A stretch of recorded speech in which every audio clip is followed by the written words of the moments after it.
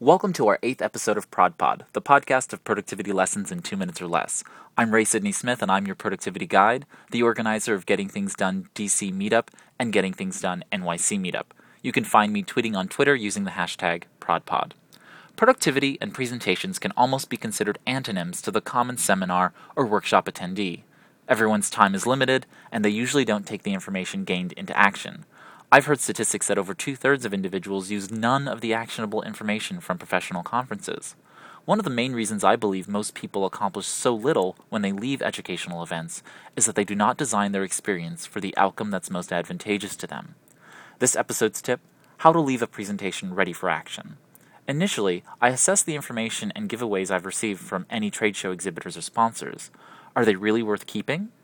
They become distractions once you're seated if you don't properly commit to putting the most important parts out of sight once the speaker begins.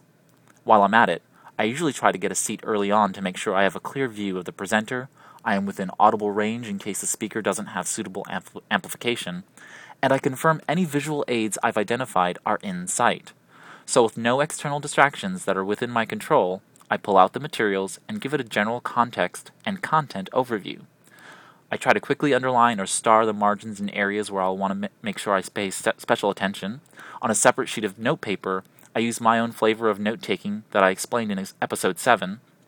As soon as the presentation is over, I make sure to follow GTD practice to process what I've captured and then organize it into its proper list or tool, which could be the calendar, reference file, project, next action, someday maybe, and so forth.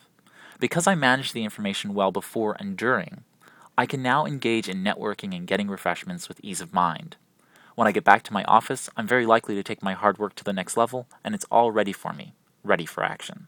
I hope you enjoyed this episode of ProdPod. This is Ray Sidney Smith, and thanks for listening. Here's to your productivity success in 2 minutes or less.